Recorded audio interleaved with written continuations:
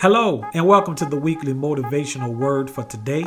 I'm your host, Artez Wells, and I'll be back right after this quick break.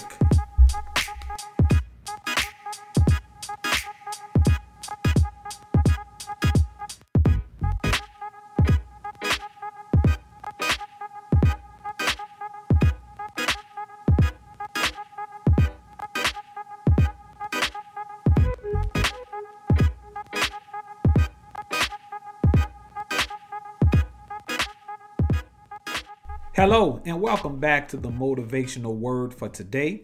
I'm your host, Artez Wells, and thank you for joining us.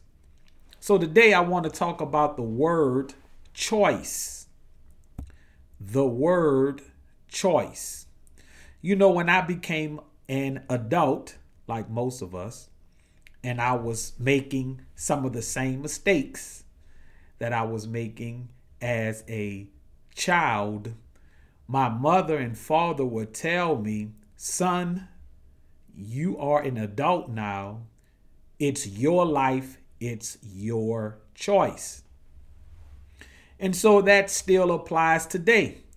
And when I looked up the word choice, the definition for that word, it says it is defined as an act of selecting or making a decision when faced with two or more possibilities.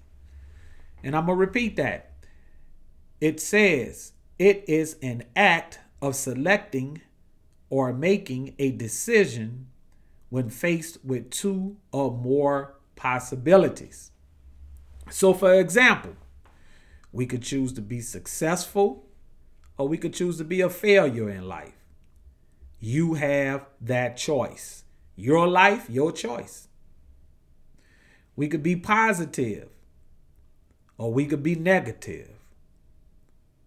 Your life, your choice. You choose. You could be rich or you could be poor. It's your life, your choice. And so I want to read you something that I read each and every morning to myself. And it talks about choice, talks about making the choice to be successful. It says that success is not luck. It's not a birthright. It doesn't just happen. Success is a choice. You decide whether you will be successful or not. It's decisions and your actions, not conditions, that make you successful. It's your choice to be successful or it's your choice to be a failure, but it is your choice. Your life, your choice. So I want to share with you 6 things to help you make the right choice. 6 things, and I'm sure you could add to this list. Number 1, to make the right choice. Number 1, seek spiritual guidance. So when you're faced with making a decision or making a choice, as the definition says, it is 2 or more possibilities. The first thing that I do is I seek spiritual guidance.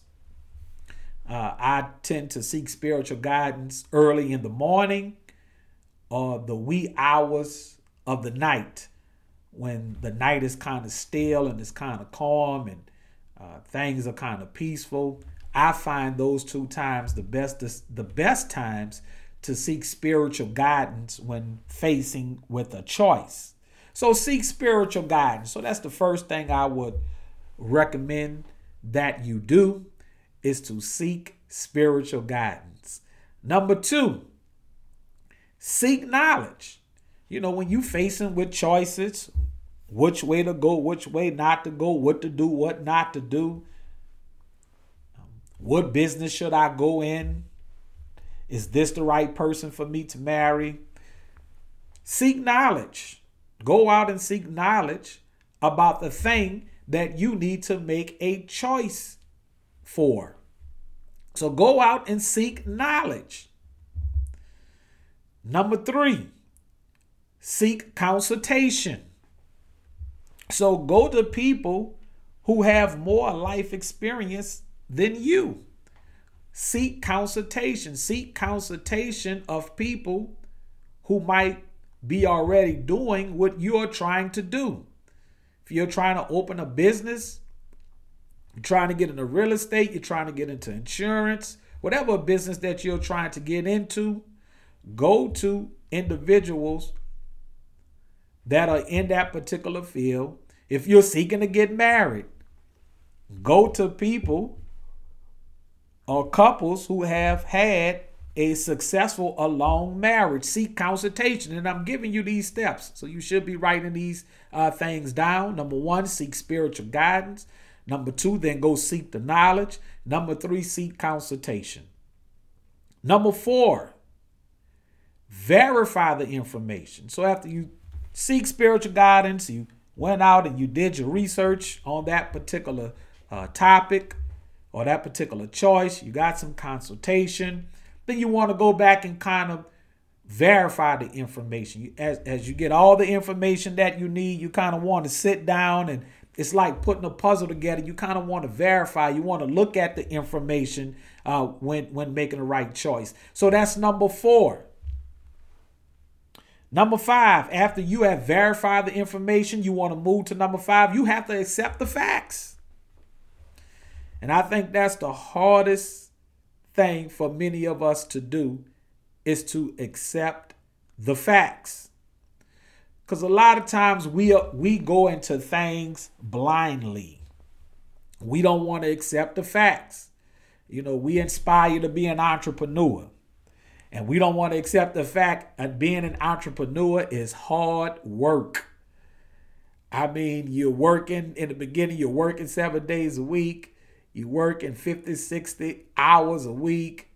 You're kind of cut off from society because you're so laser focused. It's not like the job that you just quit where everything was provided for you. You have to provide the paper, the pencils, the computer, the place to work. I mean, you have to provide everything. So you got to accept the facts. A lot of folks go into being an entrepreneur thinking because it sounds good. I'm my own boss. I'm running my own business. But they never accept the facts that goes along with being an entrepreneur. They never accept the facts that when you is more to marriage just saying that I love you. Okay, they think just because 2 people love each other that the marriage is going to be successful. You got to accept the facts. Once you sit down and you look at the information that you gathered and you done your assessment, you have to accept the facts so you could know what choice to make. You have to accept the facts. If I do this, I'm gonna be successful. If I do this, then I'm gonna be a failure. If I manage my money right, then I'm gonna be rich. If I manage my money wrong, I'm gonna be poor. You gotta accept the facts. Now, after you accept the facts, we move on to number 6. And number 6 is apply and put into action. So once you have accepted the facts, you have to apply that and you have to put it into action. You have to put it into action. We all know what we have to do. Most people know the difference between right and wrong. But when you accept the facts, you got to put into action to do right. You can't continue to put into action the things that you did wrong because it's not going to lead you down the right path. That's going to be the wrong choice. You have to accept the facts and you have to do what's right. It's a poem by Robert Frost. Many of you all may have read or heard. And part of that poem says, 2 roads diverged in the wood. 2 roads diverged in a wood. And I took the one less traveled by, and that has made all the difference. So he's talking about 2 roads in the woods.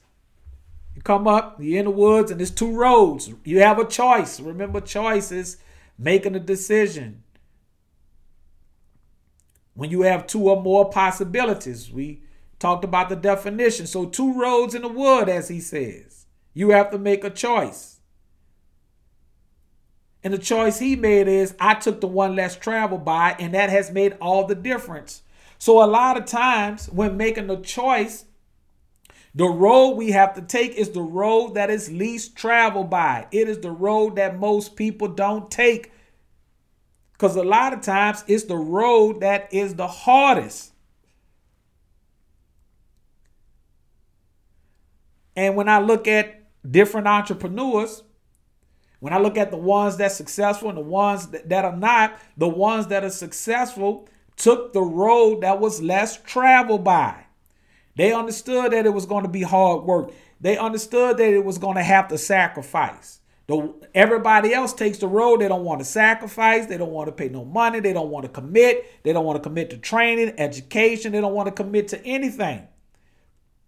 But the ones who took the road less traveled by, as he says in the poem, that has made all the difference. And that's why they are successful.